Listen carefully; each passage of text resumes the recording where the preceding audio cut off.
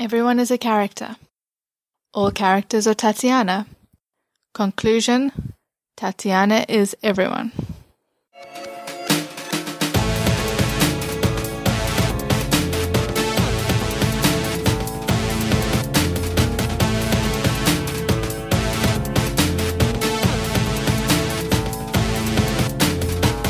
You're listening to Tatiana is Everyone, an Orphan Black podcast. I'm your host, Chris, and guess who's back?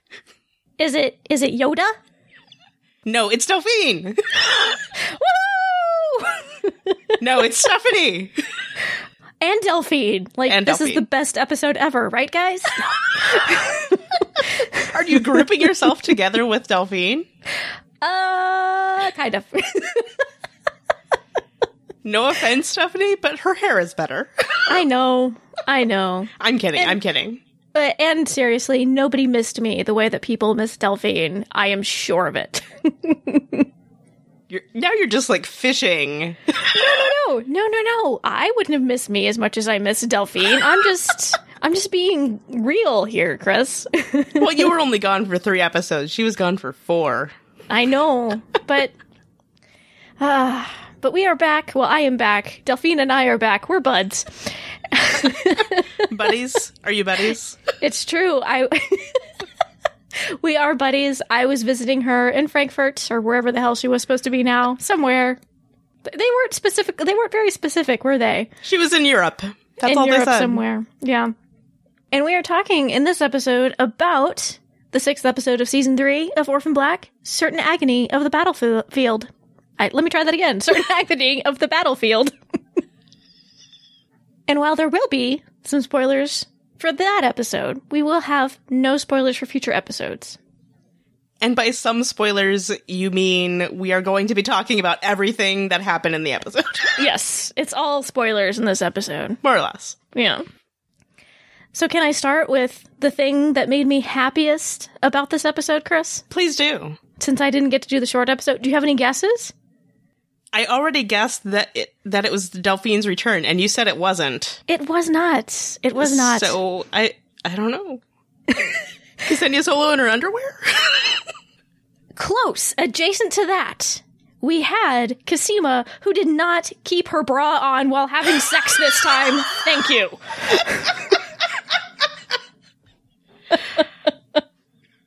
That is hilarious, but now that you say it, it's like, yeah, that is what Stephanie would say. I was like, oh, she looks topless. You perv. I was less happy about the possibility of boobs and more just happy that it was more realistic. I know I'm teasing. But that was the thing that made me the most happy in this episode. Second happy moment was when Cosima was so compassionate toward Gracie. That moment made me kind of gooey on the inside. Me too. It was a nice moment. It was. I neglected to mention it because there was so much other stuff going on. And then, of course, my third happy moment is when Helena comes back and gets Sarah and says, "People miss us." I have a lot of feelings about that, but we'll get to it. That's true. So, because we should start with Paul. This was Paul's episode. It was. So Davia, Davia, we're still not sure how to say your name. Please tell us. She said, "It feels like we are where we should be at this point. Helena and Sarah, the twins, are together. Sarah has made peace with Beth. Allison is in charge at home. Cosima is using her scientific knowledge to move forward. Rachel is stuck in a cage of her own making. Most of the Castor clones are gone." Which, gee, are you happy about that, Stephanie? Well, I'm not entirely sure that they are. But most. Well, who all? Okay, so we're jumping ahead a little bit here, but who is dead now? Who is dead now? Paul, obviously. Uh-huh. But what about Dr. Cody? Probably not. Yeah. What about Rudy? Probably not. Yeah. Almost definitely not. Yeah. What about Mark? I don't think so. Yeah. So, but the corporal died. He did? Paul killed him. Oh, that's right. Okay. That's how Paul died. Well, how Paul started to die. Yeah, that's right. Sorry. I watched the episodes recently, but I watched the last 2 episodes back to back, so I've had to take in a lot of information in a relatively short amount of time.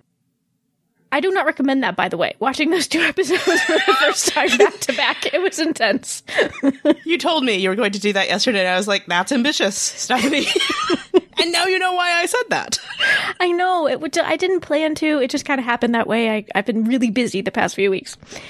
So, is that most? I don't know. I guess so. Who do we have left? We have Rudy left. We have Mark left. Period? That we know of. Okay. Okay, right. So she's right. Okay. Most of the caster clones we've met are now gone. Fair point. And I suppose to contribute also my general thoughts about this episode, I really liked this episode generally. I didn't like it as much as last week's episode. Last week's episode I enjoyed quite a bit. I guess I'll go ahead and say that too. But I guess I can go into more detail about last week's episode later. But I thought it was a solid episode. We got to see people doing things that were irredeemable and people doing things that were redeemable. And it felt like a good, solid Orphan Black episode to me. Mm-hmm. I concur. And clearly had this interesting theme of we do terrible things for the people we love. Which, I mean, there's a good way to sum up Orphan Black. Right? Right. For sure. For sure. That is a theme that runs throughout the series, not just this episode. But let's talk about Paul. Poor Paul. Poor Paul. Okay, I guess I have a song for this. Double reverse quadruple agent man. Double reverse quadruple agent man. Or at least he thought he was. That is an odd song. It's hard. Well, it's just supposed to be secret agent. It's hard to shove all of those vowels into just a space for 2. I'm aware. I said vowels. I meant syllables. I knew what you meant. I just accepted whatever you said. Oh, thank you, Chris. We get along so much better when you do that. Sigh. I'm kidding. But meanwhile, double reverse quadruple agent, I'm pretty sure I saw that move in a skating championship once. Right? Executed by Brian Boitano, Elvis, not Presley. Shoot, what's his last name? Elvis Stoico? Oh, shoot. I've lost all my figure skater names. Now I've just got really old ones like Scott Hamilton and Brian Boitano who don't skate anymore. But, maybe that's who I'm talking about. It works. I don't know that either of them ever did quadruple jumps, though. That's become a newer thing. I was just making a joke. It's not really important stuff. I know, but this is how my brain works, Chris. I'm aware. But I'm trying to get clear of where Paul's loyalties... What? Okay, so Paul was a mole in Dyad for the Castor Project. Yes. But he also seemed to have been a mole within the Castor Project, at least recently, because he had that contact at Arlington and was talking about concerns with the project. Or did those concerns just pop up literally last episode? I don't know, but I would like to now take a gloatment because I called that. Did you? Did you call that? I did. That Paul was maybe acting as a double agent within the Castor Project, because he started investigating last episode, or at least we saw him investigating last episode. So that was my speculation, was that maybe Paul was going to report back to Arlington with what they were doing there. So because Dr. Cody, I forget which episode it was, but one of the early episodes in the season did make that comment about the project hanging on by a thread. So it would make sense that there would be some sort of investigation into the Castor Project, given that comment. Right. Because I think that was at least ostensibly why she sent Paul in, was to put them off. But, yeah. Wrong call, Dr. Cody. Because it turns out Paul is actually a really decent guy. Yes. Yes. Which is good. I'm so glad that we finally know that. Yes. He's really been all over the map for us in this series, like many of the characters. But we really see him in this episode just being a true ally to Sarah and to women and just to human decency and morality generally. He just gets to do the right thing here. Which is such a relief. And there was actually an interview with Dylan Bruce where he was talking about how he kind of felt it coming. Like, I guess at San Diego Comic-Con last year, he suspected that he was going to die. He said to Graham Manson, apparently, he was like, he leaned over and said, so tell me, I'm dying this season, aren't I? And so Graham said, yeah, and had him over to his place and said, they had a discussion about the whole situation. And I guess that was specifically what Dylan Bruce asked for, was he wanted his motivations clear, and he wanted to get a noble death, I guess, essentially. And I think he does. He makes it clear that his intention within the Castor Project, at least at the beginning, was to try to find a cure for sick men. And that's partially why he went into Dyad.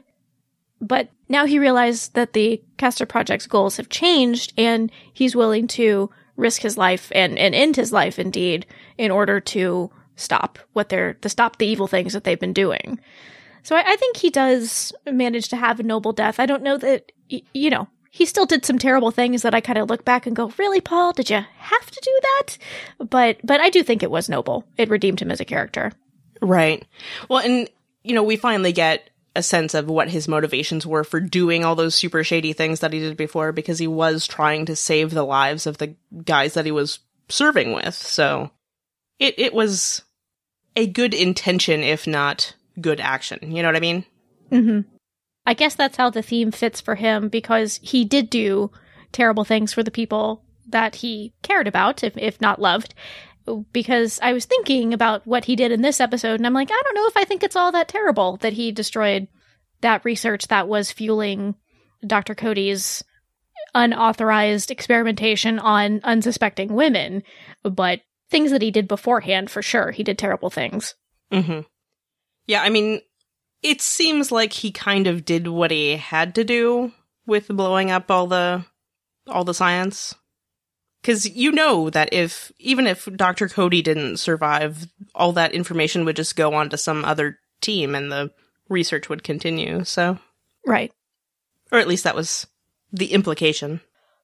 But you're thinking that Dr. Cody and Rudy survived, even though... Probably. I think that's the good thing to assume, because in TV, especially supernatural genre TV type stuff, if you don't see the death, don't assume it happened. Pretty much. But I did wonder, just because Sarah was still close enough that while she wasn't killed, she could have been possibly injured from the blast. Right. No, I mean, like, realistically, I don't think they would have, but because it's TV, they probably did, is what I'm getting at here. I hope one of them is at least injured, though, if we see them in subsequent episodes. Right. I mean, they should be. Yeah. I'd have a hard time believing that they managed to get completely clear of the blast, so at least some scratches. That's all I ask for. Scratches, just a little. Like, attractive TV scratches, or... Sure, that'll work. Like a little cuts over the eye, that sort of thing? Exactly. It's, but Rudy, he's a guy, he can be a little bit more rugged, have a larger gash going on and still be attractive. But Dr. Cody, small, attractive, ladylike scratches on her face. Oh, TV. Annette says, I always thought it was Paul who told Dyad about Kira. The photos Rachel was looking at of Sarah and Kira in Season 2, Episode 9, were the same ones Paul had taken in Season 1. I always said the only way Paul could redeem himself to me is if he sacrificed himself. It was sad, and I will miss him, but he went out a hero. I feel like I should also mention that we have gotten several messages from various people along the lines of, Paul was okay, but I'll miss looking at him. Oh, Basically, they, they'll kind of miss Paul, but they'll really miss hot Paul. I will say on You're those all lines... shallow. No, I'm sorry, go ahead. I will say on those lines that I have been enjoying looking at him more recently, because I like the beard. I like him beardy. Interesting. Mm-hmm. Do you tend towards preference of beardy guys, since you also preferred Cal?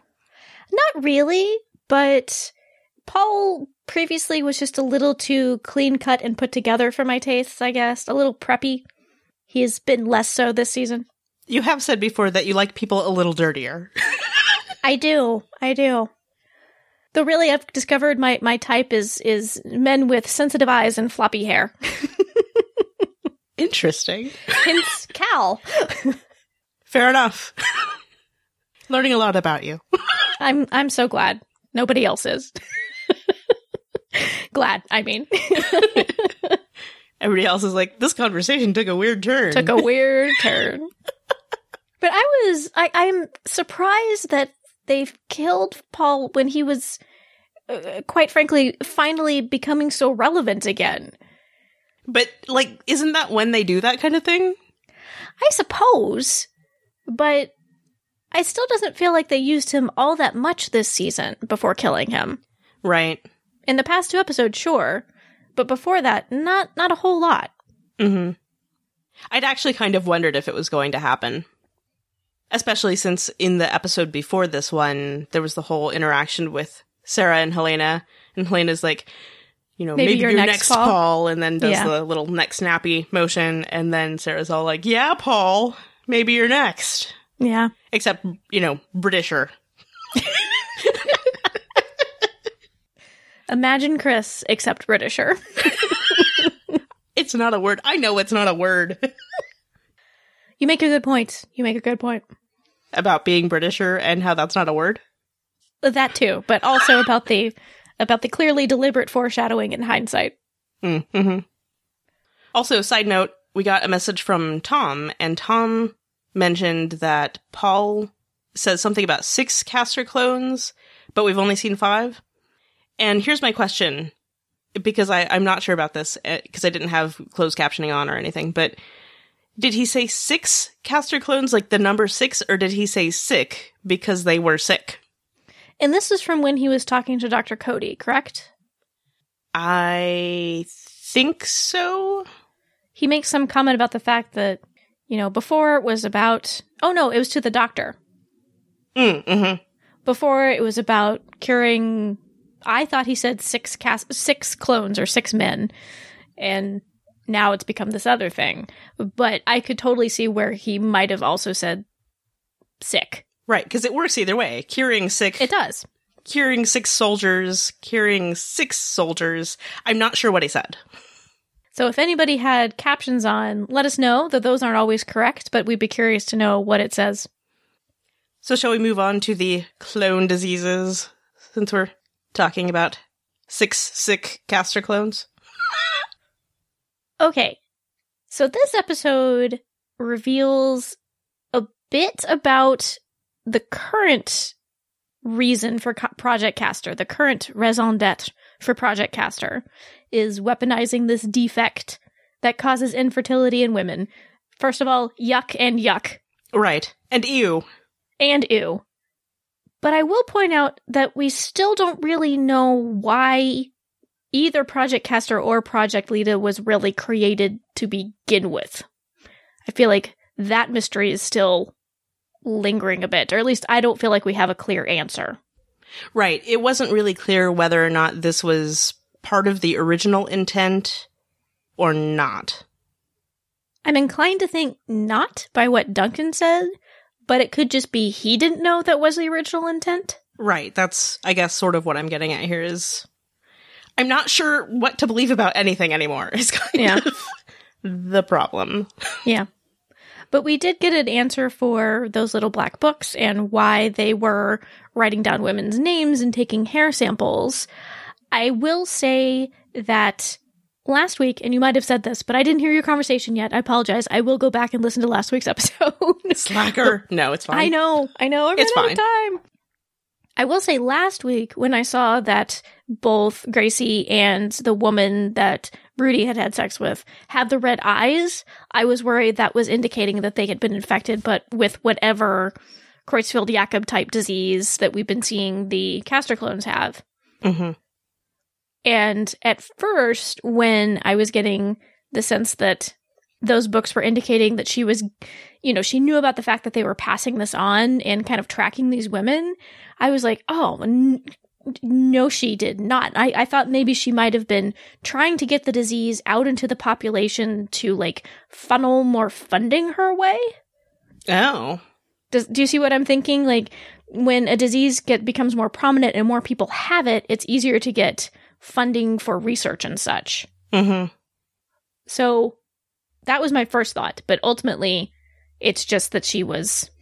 What? It was a trial for how this particular defect sterilizes women. Because it didn't seem that these women die. Mm-hmm. Was that your sense from this episode? They were sterilized, but the disease didn't kill them the way that it has the castor clones. Right. It doesn't seem like it. Okay. So, yay?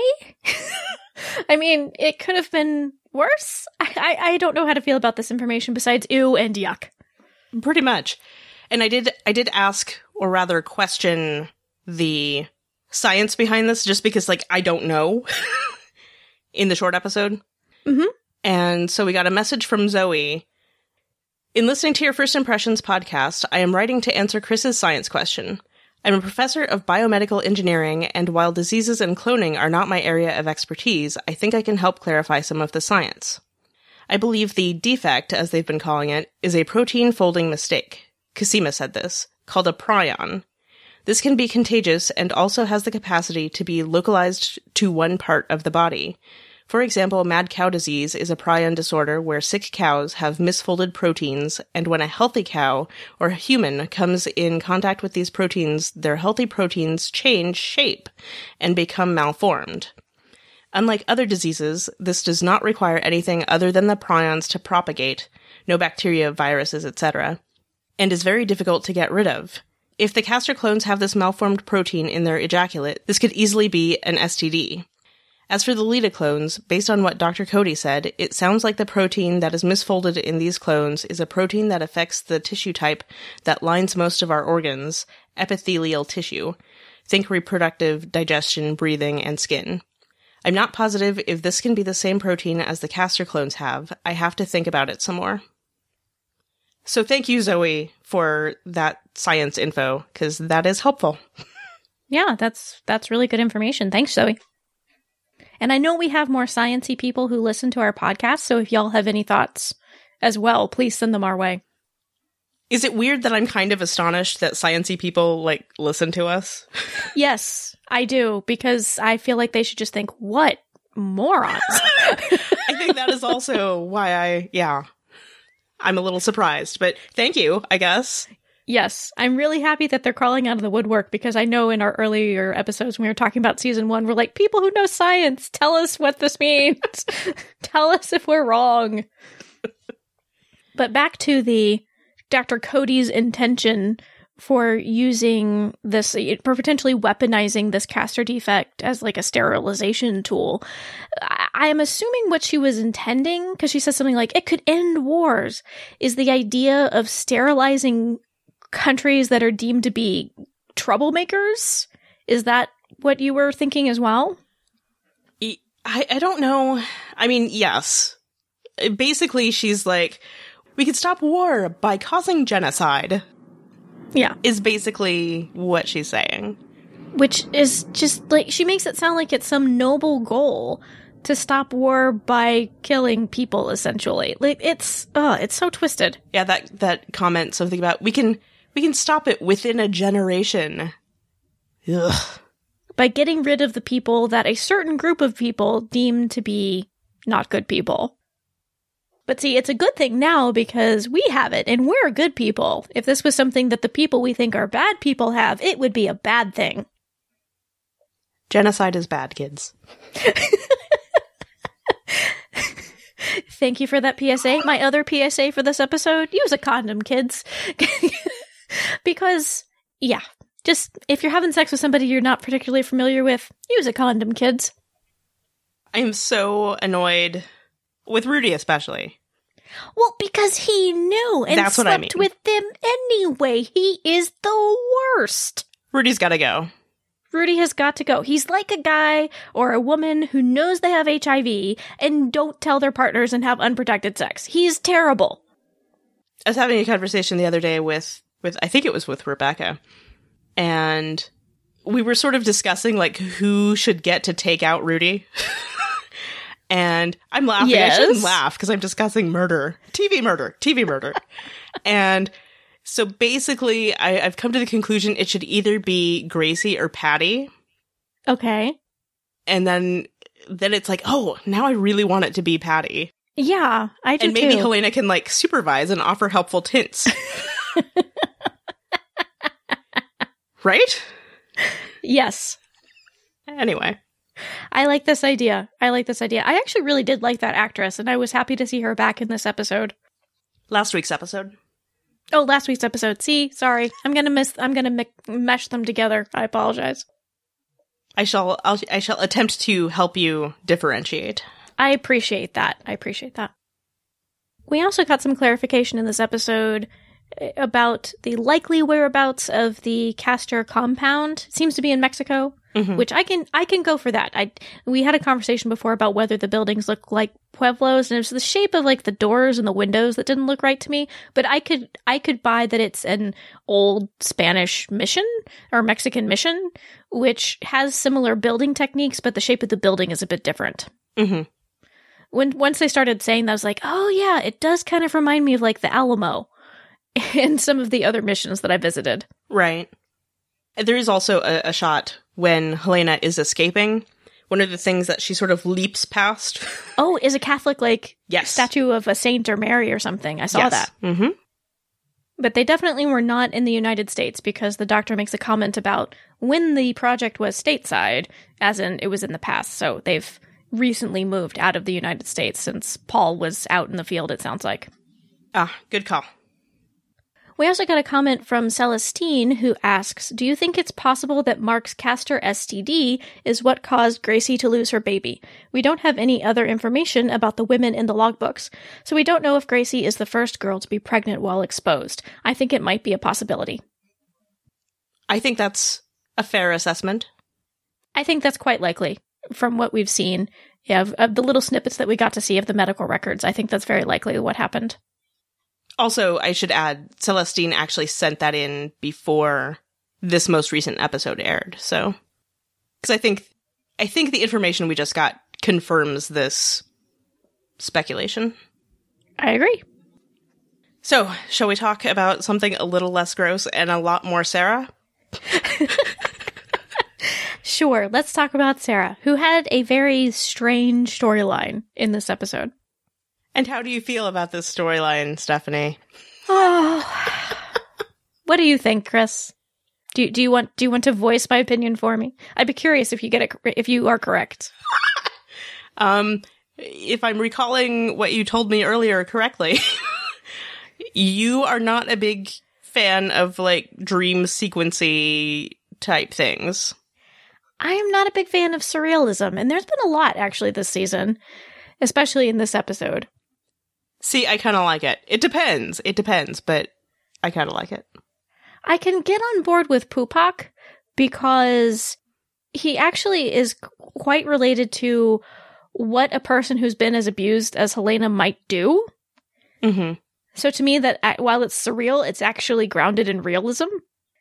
But the dream sequences and stuff aren't really my bag. I kind of, I don't particularly care for them. I think they were beautifully filmed. There were several moments during, especially the Sarah Beth confrontation, when I just thought the editing and the directing and the cinematography were excellent. That scene was so well done. It really was. But I'm not a huge fan of the surrealism, though it was a great avenue to introduce Beth into an episode. Right. We'd been wondering how they were going to do that. We didn't think they'd do a flashback. And so, yeah, I like it. I like that they found sort of an innovative way to do that. So, and what did you think of that conversation between Sarah and Beth? I thought it was pretty interesting. And yeah, it's caused a lot of conversation online, I think. Because there's sort of this whole debate now, I guess. Like, was it all in Sarah's head? Was there a supernatural kind of element to it? Was it a dream? Was it a vision? Was it a hallucination? Like, what do we think it was? Because Casima's dream at the end of season 2 was of Delphine was very similar, I think, to what we see Sarah experience in this episode. Right. It reminded me of that scene, and it reminded me of the scene in the first season where Sarah has that sort of, I guess, I don't know if it's a dream or if it's a representation of her subconscious or something, where she sees the testing going on. Yeah, to me that seemed more like she was drugged and hazy because of being drugged, but kind of coming out of it at times, and she could remember that, especially when jogged by the probe or whatever she finds in the lead that she finds in her mouth. So that one was less of a dream sequence to me, but definitely. Well, but I mean, I guess what I'm getting at here, though, the first scene in this episode where she has, like, she goes through the military base and goes into the little tent fort thing that Kira had made. And then she goes into the room where she's getting the transfusion from Rudy. And that specifically is what I'm talking about. That reminds me of the scene from season 1. Oh, absolutely. I can see that. Yeah, it did me too. Because, like, that probably happened. But it was told in a symbolic dream language, whereas the other one was more literal. Fair enough. But I think they are tackling more of the realm of the supernatural, I guess, for lack of a better word, this season. Mm-hmm. And spiritual. Yeah, the spiritual, the supernatural, but as an outside the natural world, not necessarily we're going to start seeing vampires, though I am still worried about Justin Chatwin's character. I know we saw him in sunlight, but I still have my doubts. It's like, what kind of vampire is he? Because certain versions of vampires are fine in the daylight. I know. So, exactly. I'm still concerned. I am joking. I want to be clear. I'm joking. I don't know if Stephanie's joking, but I am. I never joke about anything, Chris. I don't know what you're talking about. But you especially never joke about vampires, I know. No, vampires are serious business. So I get where this is just something that they're exploring this season. It's not really my bag, personally. On the other hand, I like it. I like that they're going down this path, because it's not something that they often do in, like, hard sci-fi. So I like that they're exploring it. We got a comment from Francie about it, and she said, "The fever dreams, especially when the tent turned into the military base. It reminded me a lot of Buffy's Restless." It reminded me of that too, especially that whole going from set to set thing, I think, which is very dreamlike. I wonder if they were able to do it as easily as they did on Buffy. Yeah, I don't know. Because in the Buffy episode, they literally had actors just walk from set to set, and the way that sets are built is that you'll have sets that are completely unrelated built next to each other. So they were just walking through the sets as they actually existed on the stage.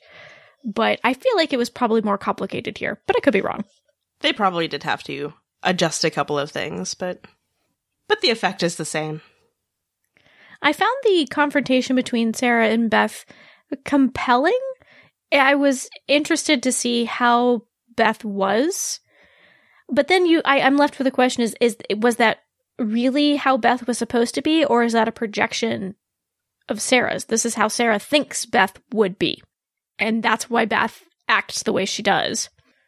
Right. I mean, that's sort of what I'm getting at here. Is there are the layers to it, right? Because you're not sure if it is new information or if it's just stuff that maybe Sarah has had in the back of her mind that, like maybe Beth is Sarah's Poopak. I mean, I don't know, Right. Is Beth just giving Sarah perspective that she already has? It's just being communicated to her through a very particular way, like we see Poopak tell Helena to do things.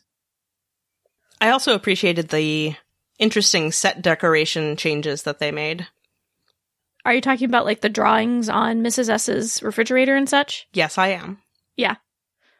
I love those drawings. I paused the episode so I could get a closer look. And what did you see? There are two of, I think it's Sarah and Helena on either side of Kira. And there's one of Helena and Kira, and then there's one of the 5 sisters. I'll have to go back and take a closer look. But yes, I appreciated that as well.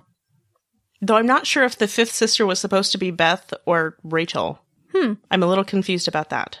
Yeah, that's a good question. Or maybe it's not. Maybe the 5th is like Felix or Mrs. S. I'm not sure. Or Cal, yeah.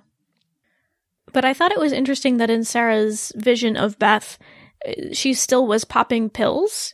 This was not a fully content afterlife Beth. Right. Beth still had anger and was represented as still having addiction problems, and it was a very interesting sequence, a very interesting confrontation. And how the entire encounter also ended the same way that their only actual real life encounter ended. So, yeah, I do have questions, let's say. But I thought it was great to see Kira again, both in the dream sequences and on Skype. It made me really happy to see Skylar Wexler's adorable, happy little face. She's so adorable. She is. I love her a lot. But that broke my heart when she's all, is Mommy mad at me? I know. But of course they can't tell her, or they won't tell her, oh no, your mother's missing. Well, that would just make things worse. Exactly. And that was hard, that conversation between Mrs. S and Felix and Kira. Like, heartwarming, but also hard to watch. But Mrs. S was being super cute, too. Yeah, she was. She misses you enormously, and then gestures how enormously. I also took note of the fact that the fort that Kira built in Felix's apartment was featured in the first dream sequence with Sarah. And I'm wondering, and that's where she hid Helena's embryos. And I'm wondering if that is a hint that those might come into play soon. The fact that we saw the fort again. I am going to say that is a bit of a stretch, but I hope so anyway. Well, I don't know. It's just a thought. I could totally be wrong. I'm often wrong when it comes to Orphan Black. I accept this. Well, I mean, to me, in my mind, I guess, because we're in Sarah's mind, the fort is where... Well, I guess she didn't know that, though. I was going to say the fort was where Rudy had been, but she didn't see him in there, only Kira did. No, I feel like I feel like maybe you're being more literal than I'm being. But the fort I totally am being literal, yes. But no, the fort in the dream obviously represented a place where Kira was to Sarah. And then, but I'm saying since the writers showed us the tent again, if that's like a little bit of foreshadowing that we might see the embryos come into play soon. Ah, yes. A hint to the audience is what you're saying. This is what I'm saying. Okay. Like Helena saying, you might be next, Dirty Paul, or whatever she says. Speaking of Helena, shall we move on to Helena? Oh, please do. Yes, please, let's do. Okay. I'm excited. Okay. Chris is having trouble discerning my enthusiasm today. She's just suspicious of me. It's been so long since we've talked, Stephanie. You've forgotten what my enthusiasm sounds like. I'll try to remind you. Maybe I just assume all of your enthusiasm is fake now. I don't know. I don't trust it anymore. Orphan Black has messed with my emotions and the scale is way off. I don't know. I don't know at all. Never mind. But Helena chose Sarah over Pupak. And I have a lot of feelings about it. And chomped him. What are your feelings, Chris? Or her. Chomped her. Chomped Pupak. I don't know. There we go. I don't know if Pupak even really has a gender necessarily. Doesn't matter. Pupak is just Pupak. Yes.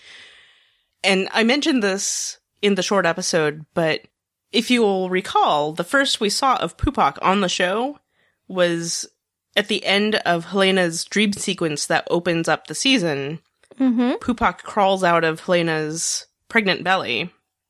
And Graham Manson did tweet something about how Pupak had been eaten before. So, anyway. I also had a discussion with, I think it was Sally earlier today, about, well, what do we think Pupak represents? And to me, Pupak is probably like Helena's survival instinct made manifest. And so Helena's kind of like, I'm good now, thanks. So she basically, she traded in Pupak for Sarah, because it's like, well, I have Sarah now. I don't really need you right now, so. And that's why I have a lot of feelings. It was pretty darn great to see her show up again and come back to get Sarah. After the heartbreak of last week's episode, Even though I knew it was coming when Helena deserted Sarah, it was great to see her, I guess, having worked out her anger at Sarah and come back for her. Right. I mean, they did end it on that note of, Helena sort of realizing that she was going to regret it, but not being able to do anything about it in that moment. So yeah. Although it was kind of interesting because we do find out in this episode, I think they said something like 5 days that Sarah had been missing. So I think maybe a few days had passed between the last two episodes. So it's kind of a miracle that Helena made it, is what I'm saying. It made me happy, though, that she was smart enough to steal a canteen from the truck before she left. Yes. I wish that she had maybe found 2 or 3 canteens in the truck, but at least she got one. Right. There was somebody, I don't remember if it was somebody who sent us a message or if it was just a comment I saw online, but somebody was sort of like, why did she grab a canteen and not, like, a gun? And I'm like, because you can't survive off of a gun. If you're going to run into some unknown desert, you know what I mean? And from what we've seen of Helena, while she will use weapons, she's pretty well equipped at hand-to-hand combat. So she really needs the canteen way more than she needs a gun. Because Helena is a weapon. Exactly. She's got a weapon. Did you see those biceps?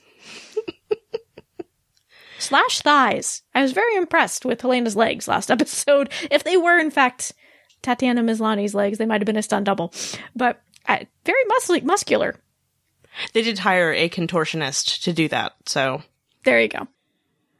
But yes, Helena jumping down and crawling to Sarah, which actually, Francie said, when Helena found Sarah, her whole appearance reminded me of a caveman, which I think is fitting after Dr. Cody said, the science in this room could rewrite the very nature of humankind.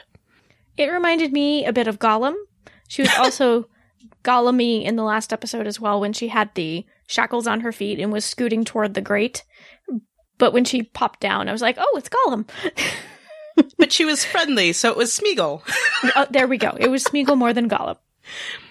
Somebody else actually commented to me that Helena doing that reminded her of sort of like moving like a scorpion, actually. So, and it also had a bit of a childlike quality to it, which is very Helena to go from to be both instantly frightening and childlike.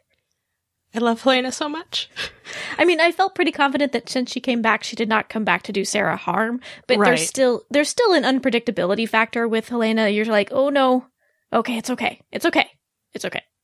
The fascinating thing about Helena to me is that you're sort of constantly going between like, oh god, what's she gonna do? And thank goodness it's Helena.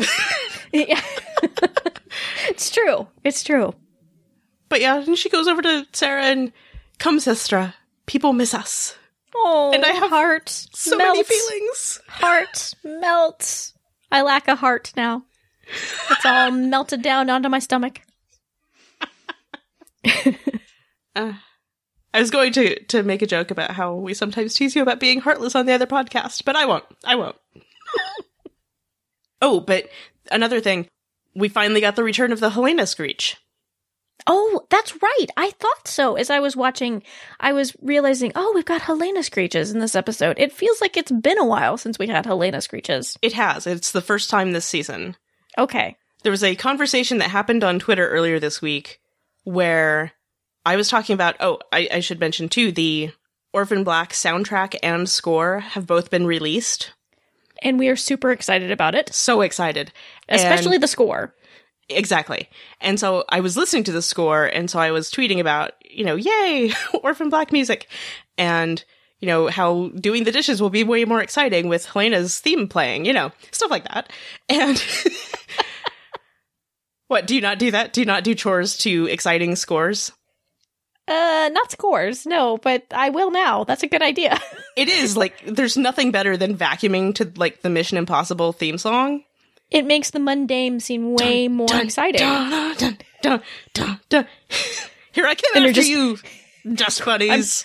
I'm hoovering you up, dust bunnies. Ha ha! Yeah. Exactly. I can totally see why that's an important aspect to chores. Anyway, but I was talking about this, and then Dan actually tweeted back, have we even heard the Helena screech this season?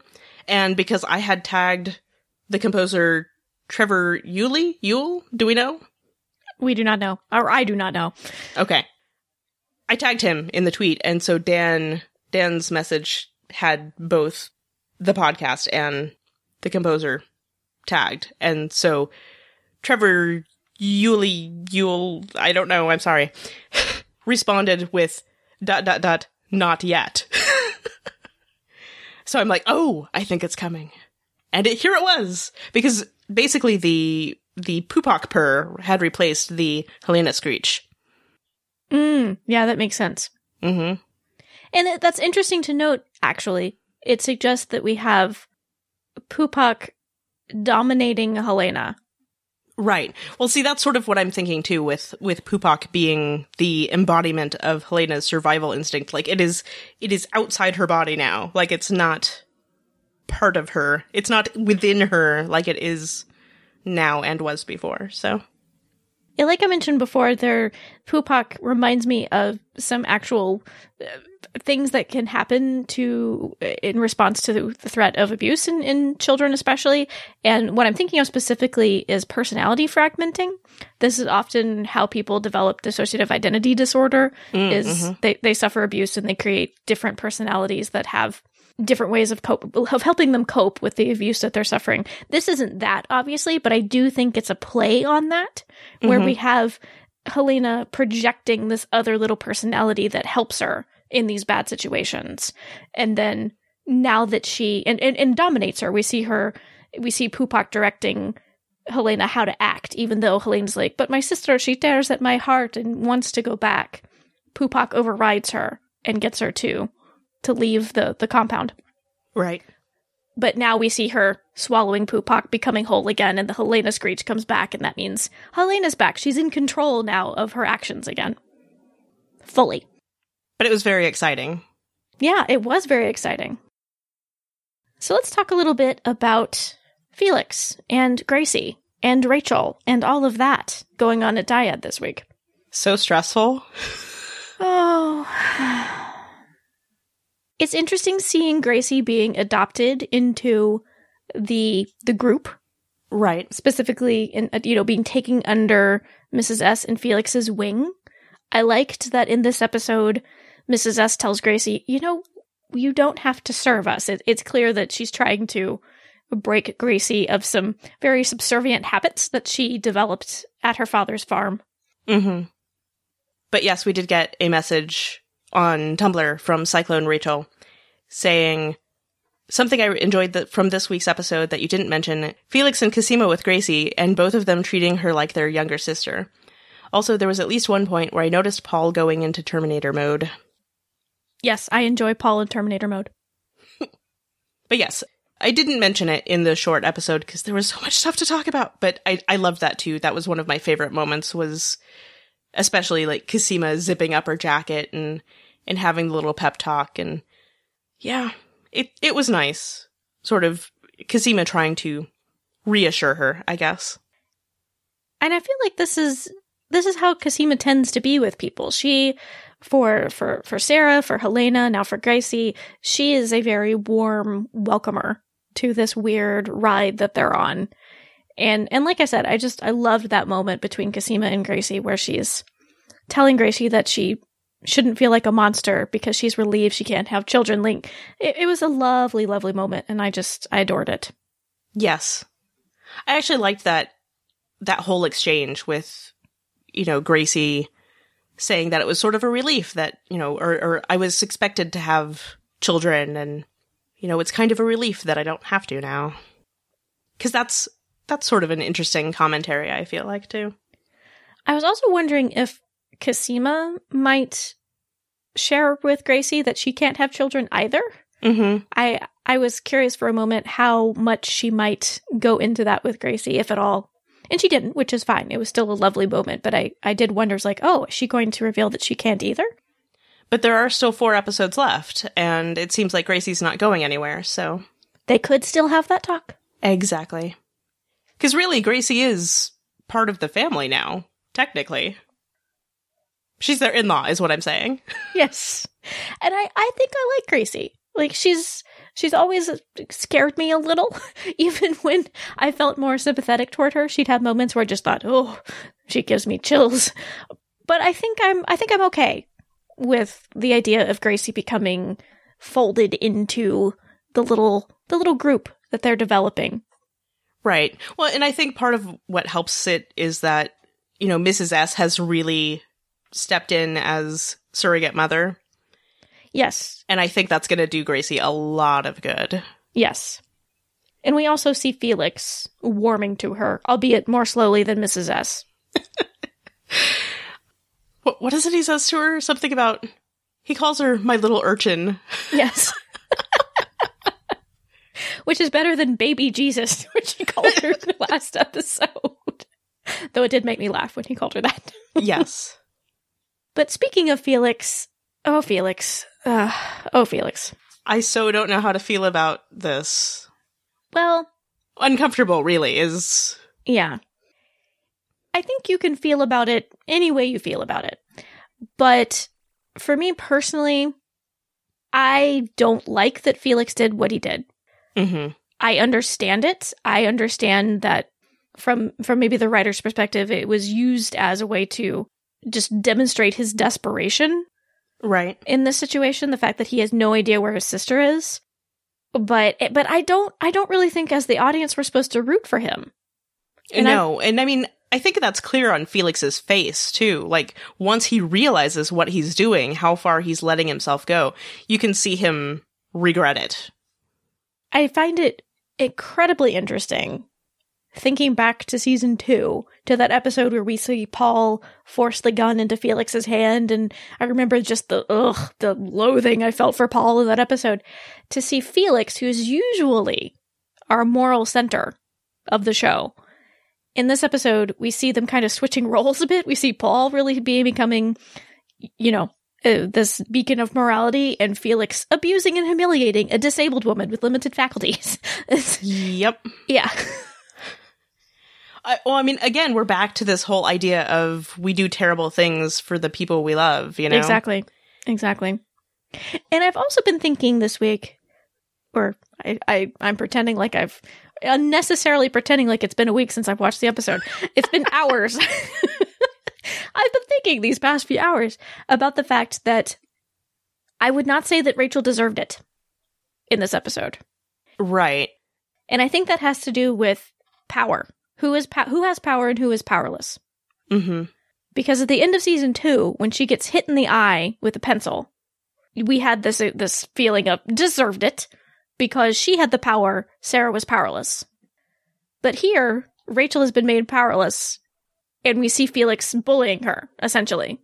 Right. And for that, I can't say she deserved it, even though she did do terrible things to our beloved clones in the past. And this show is so good about playing with those dynamics. Absolutely. And making us all terribly uncomfortable about everything that's happening. Because it is one of those things. You see where everybody's coming from. You can see how they might even get to this point where they've justified it to themselves, but it still doesn't make it right. Objectively, Absolutely. No, I feel like you have some compassion for Felix. You can just see how worried he is about Sarah before he even gets to Rachel's room. Mm-hmm. You can see how worried he is about Sarah. But I personally totally felt sorry for Rachel in this episode. The fact that both he treated her that way, and the fact that she clearly is so unhappy. She pleads with him to get her out of there. Yes. Reminding me of Parsons as like we saw in the 2 episodes ago. Good call. Yeah.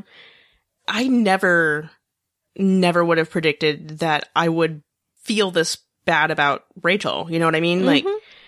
You and I were not big Rachel fans last season. No. We were happy when she got taken out. Right. But yeah, this is just, they've completely flipped it. She doesn't have any choice in the matter, and she is just as desperate, apparently, but to be free of dyad, which is the struggle that they've all had since the beginning of the series. So, yeah, and now we know that she has important information, so... Are you referring to the code, the symbols that Scott found? I am. I have questions about the symbols. So do we think she knows that they are a code, or do we think that they are some sort of symbology that Duncan taught her when she was young and she doesn't realize their importance? The latter. Okay.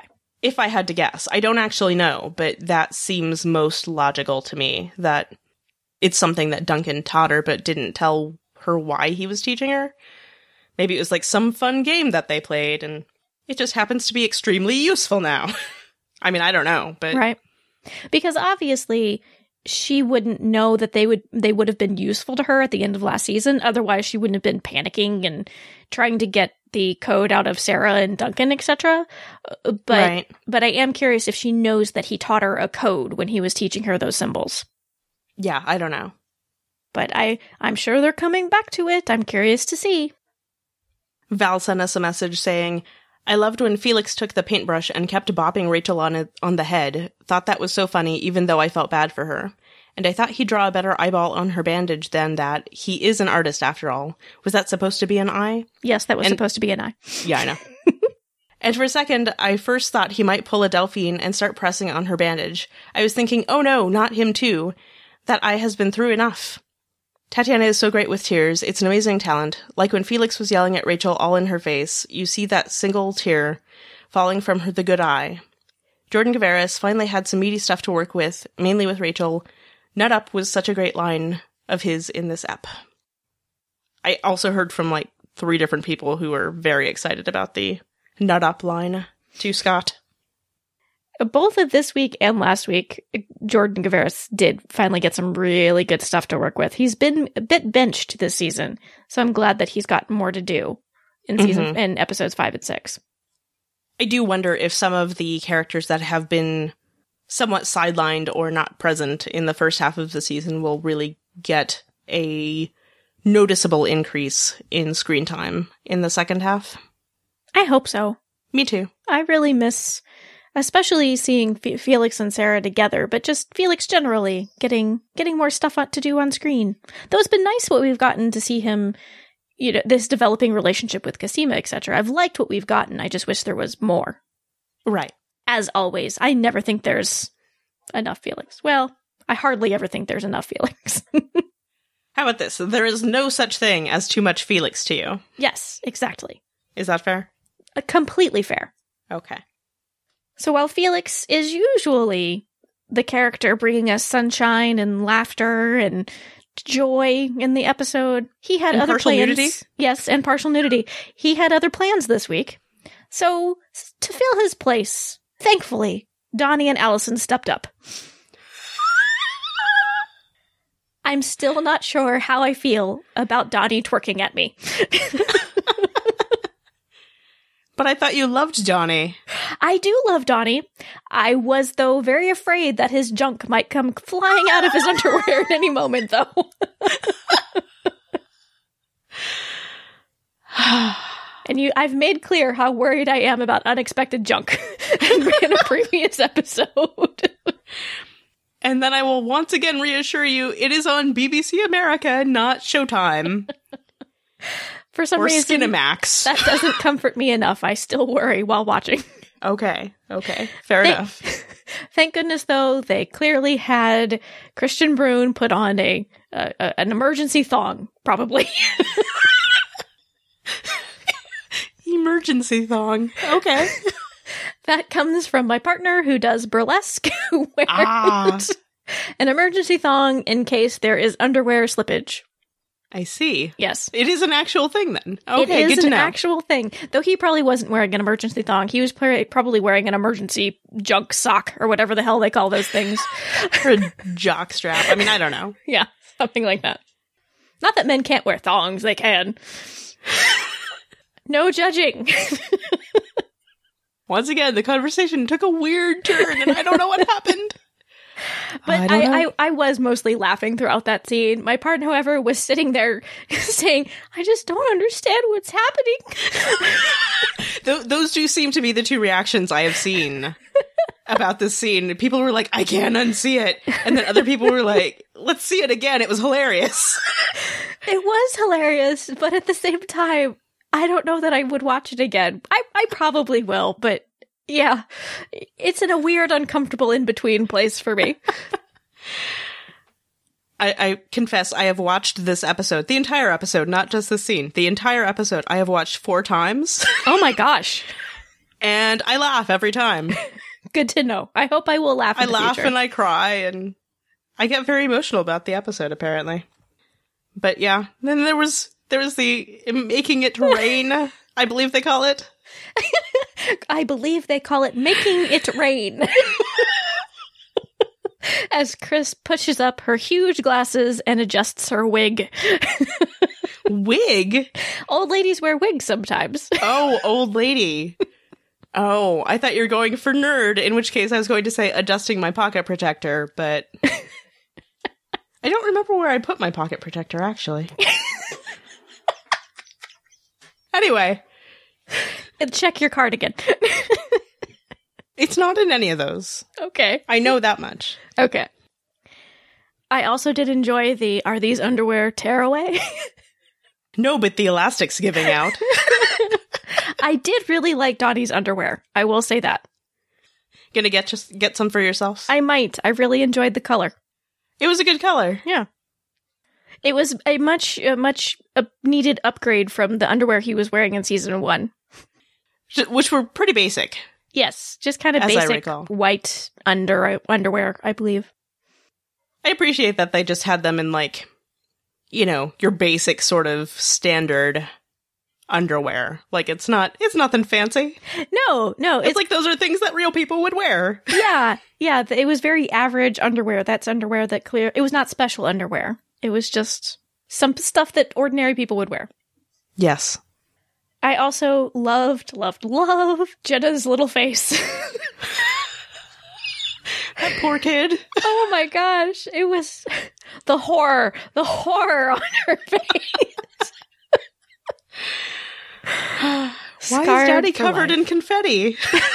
Yes, there was money and confetti. If you do go back and watch the episode again, pause it when Allison is whacking Donnie on the bum with the pillow. The face she is making is hilarious. Okay, I'll go back and do that. But yeah, I love that Christian Brune had like all this glitter stuck to his skin. It was pretty great. I appreciate the research that apparently Helen Shaver did for directing that scene. Yes. As in watching rap videos in order rap and hip hop videos in order to really give it an authentic feeling. Yes. I don't know if you know this. Apparently the scene came about because I guess they were filming episode 302 or something, and in between takes at some point, or maybe several points, Tatiana Maslany and Christian Brune would break out into like a dance party. Mm-hmm. Would they twerk? And so I would not be surprised. I have seen Christian Brune twerking before this, so apparently he was doing it a lot at Comic-Con last year. That does not surprise me. I know, right? Underwear and twerking, that is Christian Brune, apparently. In a nutshell. He likes to drop trow and twerk. And now we've seen him do both at the same time. Mm-hmm. There you go. But we have a little more movement on the Allison and Donnie are trying to make a living as drug dealers plotline, in that Allison is planning to buy Bubbles. I got super excited when I saw the sign for Bubbles. I thought that meant we might get to see Allison's mother. Sadly, not in this episode, but maybe soon? I think so. Yes. Because they were talking about buying Bubbles from her mother, so you'd think they'd show that. Yeah, surely they'd have to show her trying to buy the store from her mother. Like, having a conversation about it, I would think. We'll see. But I like that, Bubbles with the soaps, and that's why Allison knows how to do that. Yeah, me too. I thought that, and would make sense that she could easily take over that business, the fact that she'd already been using soaps and such as a front for selling drugs anyway. Right. But I do think it's interesting that, like, this is her plan now, given that earlier in the season she was all, there is no way in hell I am working for my mother again. I mean, granted, this isn't working for as so much as taking over, but still. She seemed so adamantly against it. But maybe that's why it's so appealing, is that she is asserting a position, or she's like removing a way that her mother has been in a position of authority over her. That's a good point. Yeah. But Donnie and Allison, they continue to provide some good laughs. I also laughed pretty hard when Donnie was being an idiot with his new car. Oh, Donnie, you the moron. Subaru product placement. But so I do find them entertaining, but I'm still feeling a little frustrated that their storyline is just so unrelated to the clone storyline this season. So far. Yeah.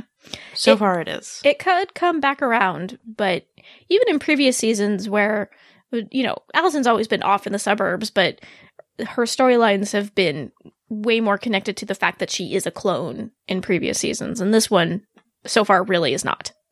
Mm-hmm. So I kind of think that this will maybe henceforth be known as the underwear episode. Because not only were the Hendrixes in their underwear, so was Shay. Hello, Shay. I am so confused. Like, honestly, I'm so confused now because Shay's a foxy lady. Yes. And it's weird for me because I'm used to seeing Ksenia Solo as Kenzie. Yeah. Who's like... little sister. Your very beautiful little sister best friend, yes. know. And so it's like messing with my head now. I kind of have that too. I was like, Kenzie's doing very adult things. I'm not sure how I feel. And then there's like the added weirdness of I've met Ksenia Solo a couple of times and, I don't know. It's messing with my head, apparently. It's messing with my head a bit too. But okay. I will say I still enjoy Cosima and Shay. I think they're cute. Good. We never got your impressions of Shay. Oh, I like her. I thought they were especially cute in last week's episode, but they continue to be cute here. I thought so too. Thank you. Thank you for validating my feelings. And so much like... It felt like the entire internet was against me, Stephanie. Well, I mean, I can understand. People want Cosima to be with Delphine. I understand that, but... in the meantime, I like Cosima and Shay. I think they're cute. I like Shay. I think she seems like a sweet, down-to-earth person. And I like Ksenia Solo. So I'm happy. Okay. Good to know. But there was so much like smooching and stuff in this episode. That was also something that really stood out to me. There was, yeah. Was when it's come to Cosima, there's been not as much smooching and stuff. Yeah, not as much as especially Sarah, let's say. Yes. But there was a lot of like sexy, half naked / just general smooching going on in this episode. Pretty much. And yeah, this is the note I have here is from what we've seen, their relationship seems to revolve around sexy things and Shay being a good listener. Yes, I which is another thing I appreciate about Shay, is her being a good listener. Me too. And that she like paused the kissing to ask if she wanted to talk about it. It's like, that's nice of you, Shay. It was very nice. I like Shay. Yeah. We also got a mention of Cosima coughing. So while obviously Cosima has not told Shay about her respiratory illness, Shay has taken notes of the coughing. Yes. Do you think that Cosima will tell Shay about her respiratory illness? I don't know. I guess it depends on how far their relationship goes. Exactly. Like, I can't... It's one of those things, I can see it going either way. Because since Shay is seemingly a very good listener, willing to listen to all these things, it seems like it's a distinct possibility that Cosima will tell her. But I could also see that maybe she wouldn't want to, you know what I mean? Because that's something heavy to lay on somebody you just started dating. Because, I mean, I suppose she could just start out with, well, I have a chronic respiratory illness. But then if their relationship progresses and she has to reveal, by the way, it's potentially life-threatening, that would be awkward because she wasn't more forthright in the beginning. But if she's more forthright up front, that's also kind of awkward. to lay that something that heavy on somebody that you just started dating. And she was so hesitant to tell her sisters, too. Right. So yeah, I'm not sure what Casima's gonna do. Right.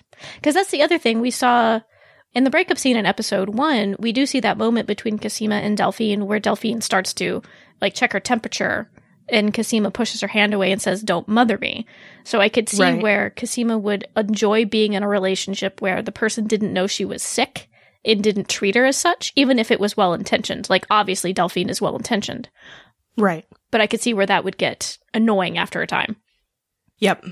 Well, and that's the thing, too. They haven't really touched on it a whole lot, or at least not overtly so. But, I mean, the last we see of Casima in season 2, she had that sort of seeming near-death experience. So she's made, like, a huge comeback from that. But, I don't know, to the extent that it feels like maybe some people in the show and in the audience are maybe forgetting that that was a thing that happened. You know what I mean? Right. Like, it was bad. It was really, really bad before. And so, you know, and it was recent is also, I guess, what I'm trying to get at. Right. In terms of the show. It's a big sort of, you know, life upheaval kind of thing, I would think. We also got some comments about Shay from Tom, who said, "Still don't trust Shay. There is another faction of the military that was working on the Castor victims. It was mentioned that the doctor in the camp took the initial DNA readings from the hair samples, but follow-ups were done elsewhere. The person taking pictures worked for Delphine, but that doesn't mean Shay isn't involved with the military to use Casima and find out what she knows. Dropping Sarah's name was a start. No mention has been made before of Casima talking in her sleep." And similarly, Jacqueline said that she thinks that Shay is a plant so that Delphine can keep an eye on Casima. I would think that would be awkward, but I don't know. Yeah. I see no reason not to trust Shay at this point, but that can always change quickly.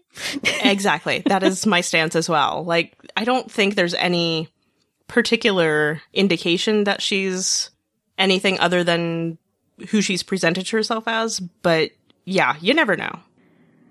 But speaking of Delphine, we had the return of Delphine. A very different Delphine. I think, probably shadier than ever Delphine. I guess so, because my dad saw her and he's like, "I knew she was a villain," or something like that. Or back to being a villain, or I forget exactly what he said, but he found her villainous this episode as she was, like, sipping her alcoholic beverage and looking at the surveillance photos and video. You mean as Delphine was being a James Bond villain? See, and to me, when I watched that scene, I was more thinking that in that scene, Delphine is basically being all the Kofian shippers out there who are so upset that Shay and Casima are together. That is probably true, yes. Knocking back alcohol and looking at the photos and with a, "Ugh, this is terrible" look on her face. With great regret. Yes, I've made a huge mistake. J'ai fait une erreur énorme. I have no idea if that's the translation or not. Okay. But it was kind of satisfying in a way to see her present Scott and Casima with some very important data that they overlooked. Yes. I kind of loved it. She sort of, like, metaphorically knocked their heads together. Yes, like, she totally like did. Three Stooges, Three Stooges style? Yes, she totally did. That's a great point. It's like, you dummies. Dr. Nealon's not an idiot. Why would you run your tests through Dyad, of all places? Delphine's like, is nobody paying attention but me? It took me a minute to remember where they got the brain from, because I was just fresh from seeing Paul next to Parsons' body, and for a moment I thought, did Paul send them Parsons' brain? But then I remembered that they took Seth's brain from when he was dead in the bathtub at Felix's loft. So many Castor boys. Yeah. But that was... And brains. That was an important thing for Delphine to point out, so thank you, Delphine. That was helpful. But my partner did comment as we were watching, say, "I don't like the new Delphine," and she is. She's much frostier and harder around the edges, and we're back to not really knowing how to feel about her like we were in season 1. She's a little terrifying now. Yeah. Yeah. It's not necessarily a bad thing. I was actually, again, my dad making the comment about finding her villainous now. I'm just kind of like, I don't think that's fair. Because the things we've seen her do, I mean, obviously she's sort of had to step into the Rachel role. But, like, we saw her save them from Helsinki at the beginning of the season. So I really don't think it's fair to assume that she's evil now. Darker, yes. Evil, I don't think so. Yeah. But she's definitely not the puppy from season 2. She was very, very soft and lovable and squishy in season 2. And she is not that person in this season. And that's okay. You know, people need to evolve and change given circumstances. But it still is, as somebody who loves Delphine, it's tough to watch her be so frosty toward people she was once more friendly toward. But we do terrible things for the people we love. So is this Delphine doing terrible things for someone she loves? I think so. I suspect so also. But why the photographing and the spying of Cosima and Shay? That's super shady, Delphine. It is. The only thing that I can think of is that maybe it's sort of the current version of the monitoring. Since, as far as we know, Cosima never got a replacement monitor. Since apparently Delphine can't really be her monitor now because she's too high up, right? I guess? I assume? Or maybe this is Delphine delegating the monitoring. I mean, I don't know. But is Cosima supposed to be monitored? I mean, Allison doesn't seem to have a new monitor. But Allison also doesn't have access to Dyad. True. So yeah, I mean, I really don't know what's going on exactly. But the spying makes me uncomfortable. If Delphine's going to try to get back together with Cosima at some point, which I very much think she is, if Cosima ever found out about that, that's going to be something that'll be difficult to explain away, I think. Or is it, I mean, there were pictures of just Shay, so then there are questions like, well, is she looking into Shay? If that is what's going on, why? Fair. I mean, I don't know. Fair. So maybe if Shay turns out to be the spy or plant or shady person that some viewers think she is, perhaps that could justify that spying and lead to Cosima forgiving the intrusion on her privacy. Here's another question, which I don't know that this really has any basis, but I'm going to go ahead and throw it out there. We know the caster clones are contagious. Do we think the Lita clones are contagious? That's a good question. This is something I'm worried about now. Yeah. I don't know. I mean, there's been no indication so far, but I'd say the door is open if they want to go through it, you know? For sure. Yeah, absolutely. They could go that route if they chose to.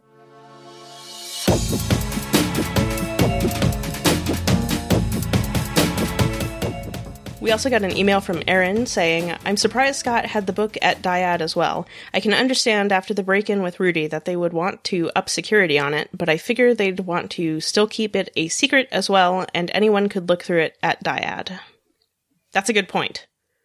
I don't know where Scott had it, though. It's like, maybe Scott had it on his person at all times, in which case it would be relatively safe. I don't know. Yeah, and maybe it's not that they keep it at Dyad, but he brought it in to work with, and then he's going to take it home with him. Mm-hmm. Yeah.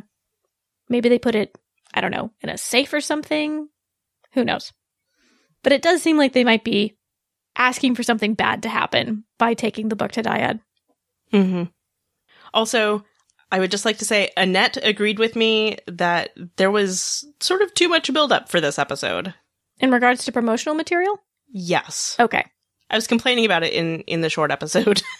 Like a little bit, just because you know how it is where sometimes they'll hype something up so much and then it happens and you're like so nervous all week. And then it's just, I don't know. It somehow feels less impactful. Were they teasing the whole someone's going to die in this episode? Not explicitly. Okay. But there was like a lot of, you know, everybody watch this episode live. You're not going to want to have to wait, you know, don't watch it later, watch it live. And there was the poster for the episode, they've got the graphic posters. Uh-huh. The one for this episode, which they released about midweek, showed a grenade with blood on it. Ah. So I'm like, somebody's going to die, and it's probably going to be Paul. That was actually my thought. It was like, it's either going to be Paul or it's going to be one of the caster clones, so. In which case, who cares? I'm kidding. Ouch, Stephanie. I'm kidding. She's not. See, I actually worried in this episode that Sarah might die. Because I was worried about that midweek too, because there were like rumors circulating, and I thought they'd set it up well enough that like if they were going to do it, this was the time they were going to do it. Exactly. I didn't really consider it to be a possibility until I was watching the episode, and she was so sick and feverish, and I was like, oh no. If they were going to kill her, this actually wouldn't be a bad episode to do it in. And then she got better, but then Rudy came into the compound. I was like, oh no, this would just be like them. To have like us be worried when she's sick back there, have her get better, and then have her like have her throat slit or something like that, because we thought she was in the clear now. But that didn't happen, thank you. They're not Joss Whedon, Stephanie. Sometimes it feels like they are. I know. So cruel. Well, because there was that article going around about how they should kill Sarah. And I know it's in my head too. Yeah. And damn them. I don't think that they would do that just because somebody wrote an essay, but at the same time, I'm like, maybe they read it and thought that sounded like a good idea? I hope not. Me too. It sounds like the dumbest idea to me, but whatever. Yeah. Can you tell I'm bitter about that article still? A little. But we also got a voicemail from our friend Sally. Hey, Chris and Stephanie. Welcome back, Stephanie. Kevin did you proud in your absence. I hope you had a nice trip. So, what an episode, eh? Where to start? I think I have 4 things I want to say, but I'm going to try and be brief. We'll see. Welcome back, Delphine. And I knew it was under Delphine's orders. I just knew it that somebody, I guess from Dyad, was taking pictures of Cosima and Shay. I don't know why. It seems a little extreme for for Delphine to be, just a jealous ex-girlfriend. So maybe there's some reason. I'm still not sure if I trust Shay. Anyway, that's neither here nor there. R.I.P. Paul. And R.I.P. means redeemed in part. Well, just kidding. I think he's redeemed in full. But, on the one hand, it's sad, but honest, I guess, that he never loved Beth. Surprising, but not too surprising, that he loved Sarah.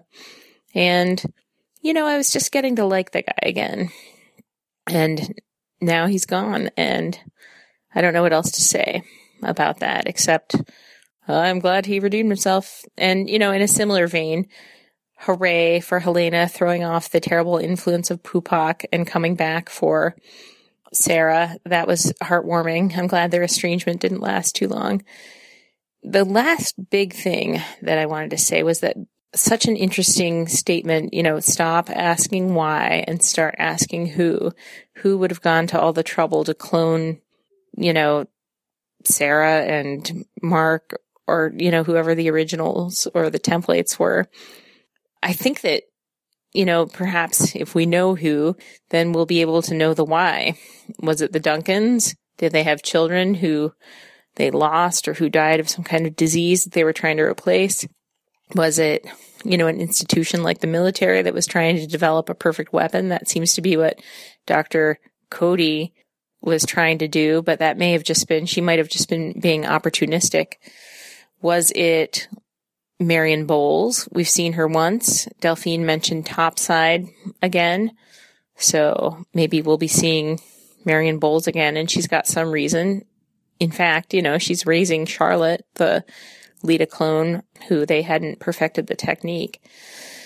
But, the wild card in all this might be Mrs. S. We've already seen that she knows more than she said she did. She wasn't just sort of an anarchist, punk rock, socialist person. She did have knowledge about Lita, if not Castor as well. So did Mrs. S and her birdwatcher friends have some agenda? I don't know that we have enough information to make an informed guess right now. Well, the last thing is a small thing, but I think it's, Scott kept trying to call Cosima to warn her, I guess, that Delphine was back or tell her to come into the lab. Why didn't he just text her and say, red alert, Delphine's here? He wasn't able to give her the heads up. The only thing that I can think of is maybe there's a prohibition at Dyad against using text messages for information. Because, hey, if you lose your phone and you don't have your texts encrypted, any spy for the Proletheans or somebody else could pick it up and read a text that says, anything at all, especially if it's about confidential stuff. So maybe that's the reason, but that did strike me as weird. He could have even just sent a text message that said, heads up, the eagle has returned.